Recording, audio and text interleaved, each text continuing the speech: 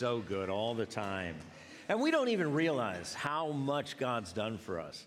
There's no way we could comprehend the full extent of the abundant life that he offers us, the full extent of his mercy and his love and his grace where we've been forgiven. It's an amazing thing. And this time of year, it's hit or miss in this area of the country, whether you can have things going on outside or not, but it's a beautiful day and we've been blessed with that. But you can't tell when Easter is by the weather around here because it could be anything. And yet I was realizing before I really became aware of it, it was something that I was like, yeah. It's and I did know it was Easter, but this reinforced it. There was something that every year happens. It's very unique. It happens just for a very short time, just a couple of weeks. And I'll give you a hint. All right, here's my hint.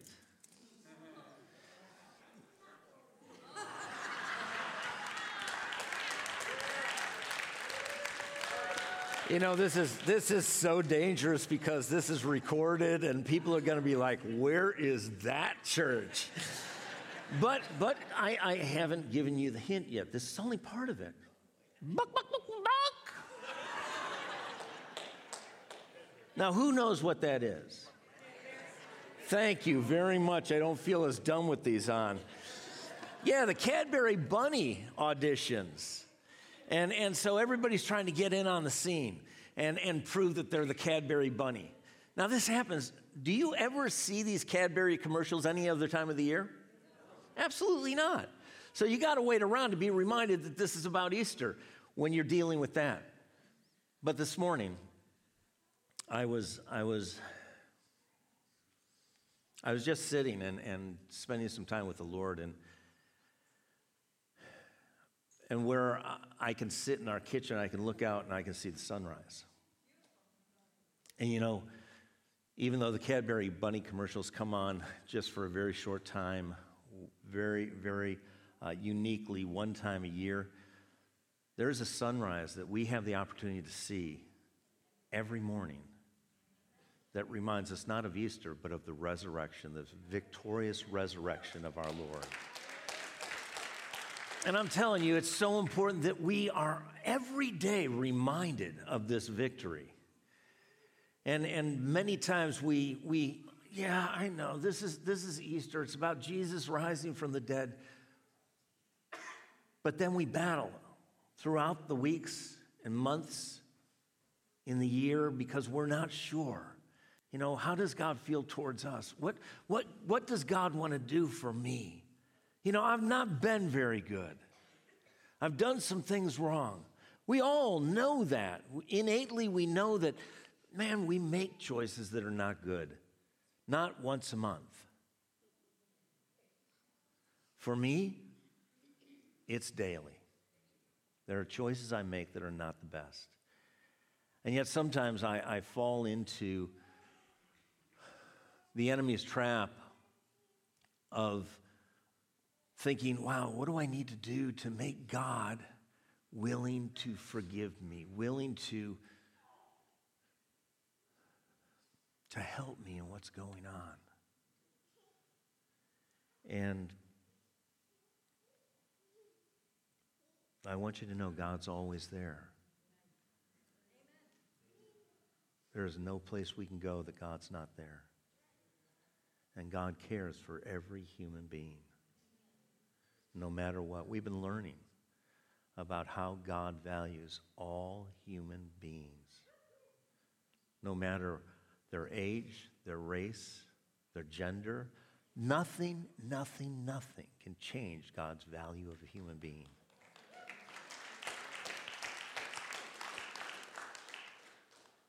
And he loves us and he wants to bring us from the prison of sin, of addictions, of sorrow, into the fullness of the abundant life that Jesus came to die for. But sometimes, I believe each one of us comes to that place where we feel like, you know what, God, I'm not worthy. I don't deserve this. And the truth is we don't deserve it. But here's what the book of Romans chapter 5, verse 6 through 8 says. When we were utterly helpless, Christ came at just the right time and died for us sinners. The Bible tells us all of us have sinned and fallen short of the glory of God. The Bible tells us in Romans that there's none righteous, not one. It goes on to say, now most people would not be willing to die for an upright person. Though someone might perhaps be willing to die for a person who is especially good. But isn't even that a stretch? Then it goes on to say, but God showed his great love for us by sending Christ to die for us while we were still sinners. And sometimes we get this erroneous idea that, I've given my life to the Lord, and now I've got to do this and this and that, so that God accepts me, so that God will save me and redeem these situations. And I want you to know that God is always wanting, if we're willing to turn to him and trust him, God is willing to get involved, but we have to turn to him. We have to recognize who he is and that he's the one that saves us, that we can't save ourselves, and nobody else can save us, but only Christ, because the Bible says there's only one name under heaven by which men must be saved. Only one. It's not what we hear in our society these days. We hear that there are a lot of different ways, but Jesus said, I am the way, the truth, and the life. And no one comes to the Father except through me. And sometimes people think, well, that's pretty exclusive. No, it's pretty inclusive. Whoever will. But they have to do it his way, because the reality is, he is our creator. He is the King of Kings. He is the Lord of Lords. And today we're going to look at a portion that is not often looked at. It's usually glossed over, and even when we look at it, we don't understand it because we like things neat and clean and tidy. We've grown up and been exposed to TV series where in a half an hour or an hour, they save the world. It's going to go up in smoke. It's going to be blown up. Everything's a catastrophe. And then in just 60 minutes, they save the world. Because we like neat packages. We like things not to be messy. And yet, when The Passion of the Christ, the movie came out, there were some people that were absolutely appalled at the depiction of what Jesus went through when he was going to the cross. And it was incredibly graphic, but it wasn't nearly as graphic as it actually was. Because if you remember that, you could see him. You were aware of who he was, and we're going to find out that that is not exactly right, because there's a purpose in this. But in Luke chapter 23, we're going to start in verse 32. This is about Christ, criminals, and crosses. And so right here it says there were also two others.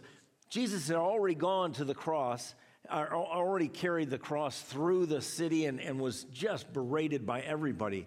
But it says there were also two other criminals led with him to be put to death. And when they had come to the place called Calvary, they were crucified. They crucified him and the criminals, one on the right hand and one on the left hand. Now, this depiction is, and we see it all the time, we see these three crosses. We have a criminal on this side, a criminal on this side, and who do we have in the middle? Right. And the cross was the Romans' way to punish the worst criminals. That's what they used it for. It wasn't just, something going on, but the worst criminals they would punish on crosses. But the other thing history tells us, and scholars tell us, that when there were groupings of crosses, the one in the middle was known to be the worst offender. Who was in the middle? Jesus. Was he the worst offender? No. And yet everybody around at this moment in time, you have all sorts of people gathered. They had put the crosses on a main thoroughfare where people were coming and going, and people would go by and they would mock Jesus, because above Jesus there was a sign, and we'll see this. In verse 32, it says, and Jesus said, Father, forgive them. No, go back. 34. He said, forgive them, for they don't know what they do. So they're mocking. This is a circus going on, but it's the worst of circuses. And yet he says from the cross, Father, forgive them. Why? They don't know what they're doing. Yeah, they did. They knew what they were doing. They were crucifying Jesus. But they didn't know who they were crucifying. And you know, I believe this is something for every one of us that are Christians. Is Jesus our example? Are we supposed to be followers of him? Are we supposed to do the works that Jesus did? Okay, so now he's in the most intense pain, physically, emotionally, mentally. And yet he, at that point, looks down on all these people and he says, Father, forgive them because they don't know what they're doing. This is something that as Christians we need to embrace. When people do things to us that we don't deserve, that we don't like, that deeply hurt us, I will tell you that we will never get to the place of pain that Jesus was in this moment.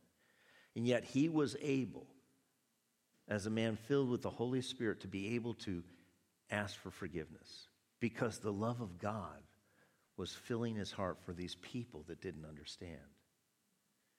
And we too, as Christians, need to walk in that kind of forgiveness where we freely forgive everyone, no matter what they've done, because they don't understand what they're doing.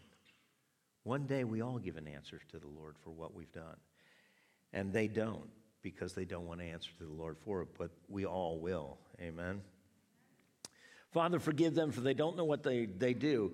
And they divided his garments and cast lots, and the people stood looking on, and even rulers with them sneered, saying, if he is the Christ, saying, he saved others, let him save himself if he is the Christ, the chosen of God. So they're mocking him and saying, if he's the Christ, save yourself.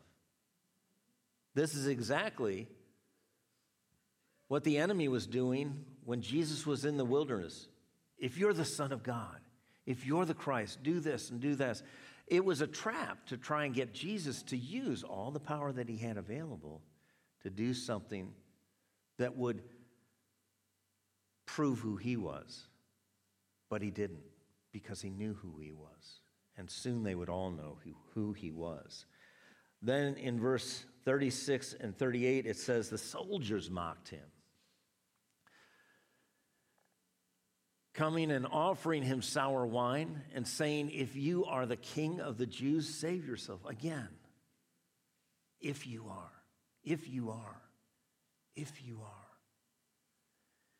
And an inscription also was written over him in letters of Greek, Latin, and Hebrew. This is the King of the Jews. So we have this whole situation that is just horrific. And people are getting in on it. It's almost like if you've ever seen Shark Week, where sharks feed and that blood in the water causes more sharks to come. And it becomes a frenzied environment. This was a very frenzied environment. And yet God was present and God was doing something most people did not recognize. And I want you to know, God wants to do things in our lives. We don't always recognize them until they're done. But God is a God that every good and perfect gift comes from. He wants to do what Jesus came to give his life for, which is bring abundant life to you and me. So in this moment, this is all going on, and the two criminals, now listen, Were they just sitting on chairs having a latte? No, I know that's a ridiculous question. But I just want us to be reminded, this that we're going to read is conversations between people that are hanging by nails in their wrists and in their feet. That to be able to survive, we usually see them stretched out, but they weren't. They were crunched up so that the diaphragm would not be able to inflate and they couldn't breathe. And so to be able to breathe, they would push up against the nail in their feet and hold themselves up to take a breath and slump back down. Keep that in mind as we read these next words. In verse 39, it says, and one of the criminals who were hanged blasphemed him, saying, if you are the Christ, save yourself and us. This is the third time this is said. Again, this is a taunt from not only this criminal, but from the enemy himself. And so he blasphemes him. But in the book of Matthew, chapter 27, verse 44, it tells us that both criminals began mocking him. And this one continues. But then in verse 40 it says, but the other answering rebuked him, saying, do you not even fear God? Seeing you are under the same sentence or condemnation, and we indeed justly, for we receive the due reward for our deeds. But this man, he's done nothing wrong. So the two thieves are hanging there in great pain, and the one is just lashing out at Jesus. Something happens with the second thief, who was doing the same thing previously, but now he looks at the other man on the cross and he says, don't you fear God? Now, we've been learning about the fear of the Lord, and it's not a terror.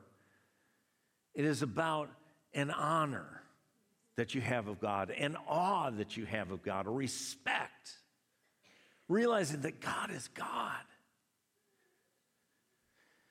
an esteem, a value of God that is so high. And this second thief says, don't you fear God?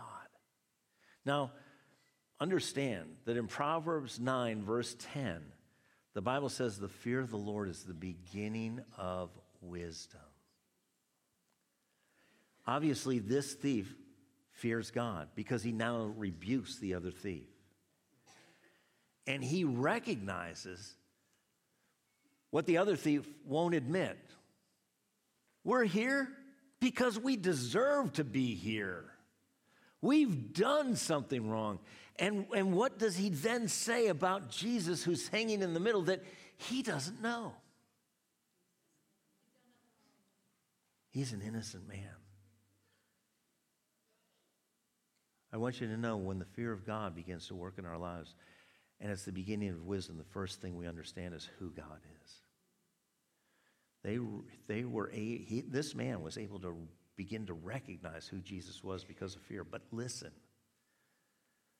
when we talk about recognizing Jesus, in the book of Isaiah, the Bible tells us that Jesus wasn't really visibly able to be identified.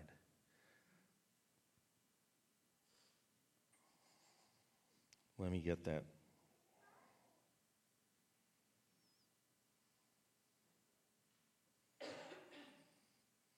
Isaiah 52, verse 14 says this, but many were amazed and shocked. This is about the Messiah.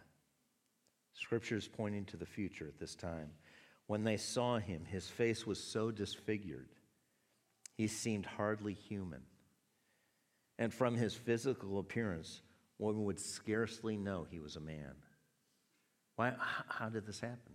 We know that he was beaten with whips that were not just leather. They had steel in them and bone in them every time they hit him. They would tear chunks of skin from him. He was beaten by the guards. They had put a hood over his head and mocked him, beating him, pummeling him, saying, if you're God, prophesy who hit you. And when he came to this place, he was hardly recognizable. Amazingly, he was still conscious. And he's saying from the cross, these men are looking at him saying, Father, forgive them. They don't know what they do. And one still persists in saying, if you're the Christ, save yourself and us.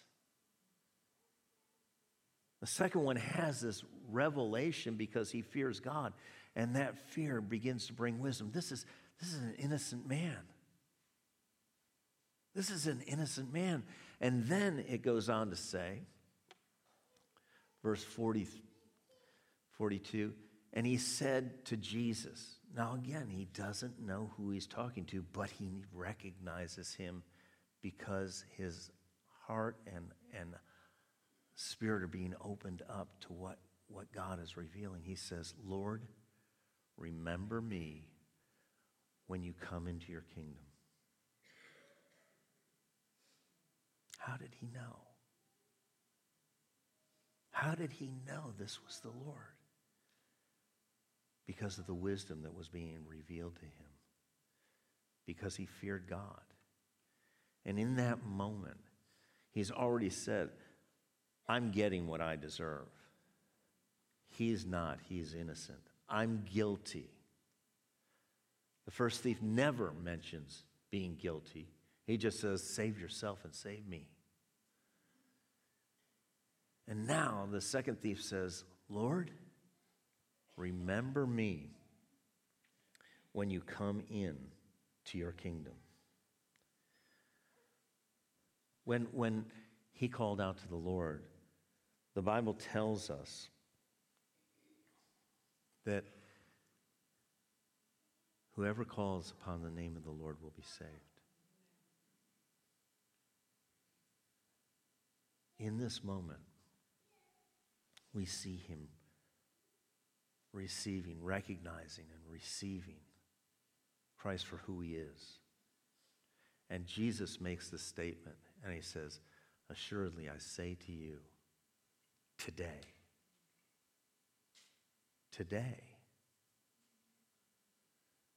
you will be with me in paradise. This thief that had done what he had done and deserved to be crucified was now given a promise from the Messiah, the Savior, that he recognized as Lord, called Lord in that moment. And Jesus said, you're going to be with me.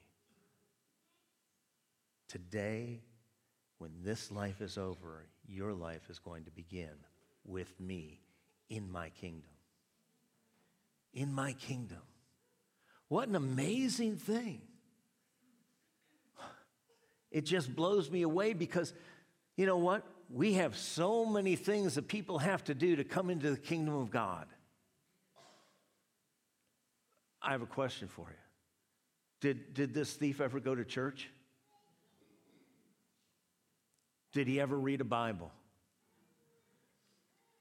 Did he ever go to a Bible study? Did he ever pray a prayer?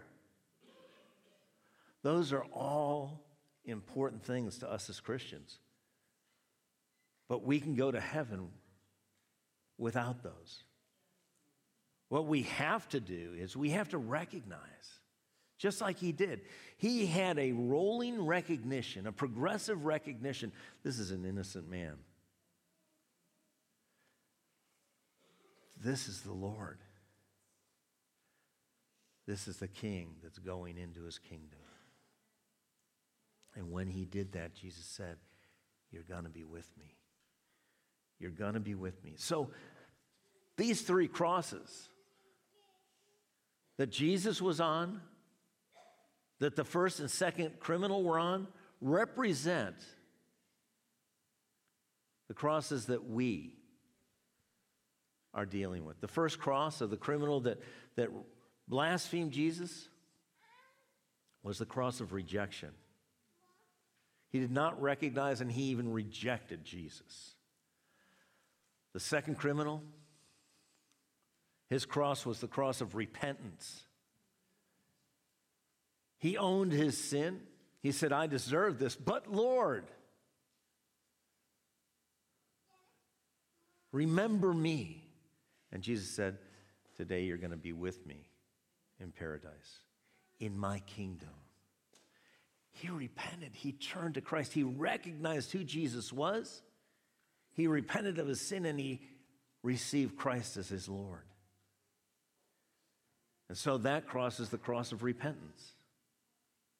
And then Jesus hung on the cross of redemption for every one of us. There's no one that has done too much for too long for Jesus to say, not you. Not you. Because Jesus took on himself every sin, every bit of shame, was tested and tempted in every way, and yet did not sin, and still went to the cross to pay the price for all of our sins. And at the end of what he said, it's finished. It's completed. I have done my part. Sin has been defeated. The grave has been defeated. And he came up that Sunday, over 2,000 years ago, as the sun came up. Jesus arose, glorious, victorious, fully alive, and as the King of Kings and the Lord of Lords. And so today, I'm just going to ask you in this moment to just close your eyes. And I'm asking you this because I don't want you to be concerned or considering anyone around you, because it doesn't concern anyone around you. If every human being rejected Jesus and the price he paid on the cross, he still came to pay the price for you. And today, my question to you is, which cross? Which cross are you hanging on? Are you still hanging on to that cross of rejection? Yeah, you know what? If you're the Christ, save yourself and us. Or are you willing to be at the cross of redemption, where you say, God, I don't deserve this, but Jesus, I'm looking to you. I recognize you as the Son of God who takes away the sin of the world, an innocent man dying for the sins of all. And today, Lord, remember me so that I can be with you in your kingdom. Jesus didn't come for the healthy people. He came for the sick people, the dying people, of which we all are. And today, either here or online, if you have never recognized, like that second thief did, began to recognize, oh my gosh, he's innocent. Oh my gosh, he's the Lord. Oh my gosh, he's going into his kingdom as the king. Then today, recognize him. Receive him. Turn from what you've been doing and turn to him. And turn your life over to him. And with that, I'm going to ask, we're going to pray today so that you can do that. But if you have not done that and want to do that, we're all going to pray together. We're not going to call you out or isolate you or embarrass you, but we're going to pray this prayer together. But if that's you, I want you to courageously, by faith, just say, that's me. Today, I recognize and want Jesus to remember me and be Lord of my life.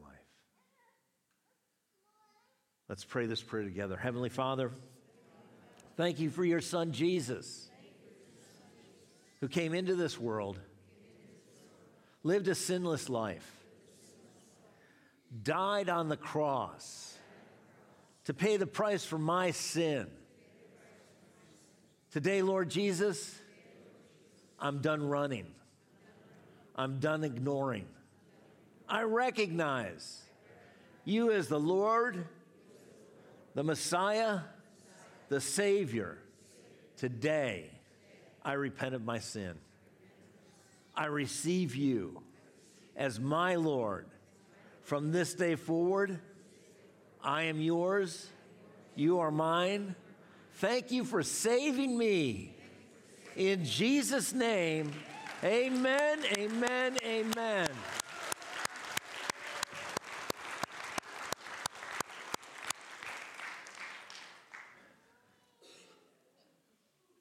When we turn to Christ and we give our life to the Lord and we repent of our sin and we receive him as our Lord, it's not over. It's just begun. It's about us coming to that place in a living relationship of recognizing we need to be guided. We need to be guarded. We need to be governed, and God always knows the best way. And it's learning about who he is by going and finding out what the Bible says, by becoming a part of a body of believers that can help you and encourage you when you struggle, or you can encourage them when they struggle, because we all need God. But you know what? We need each other too. I'm going to invite the praise and worship team to come back for one more song.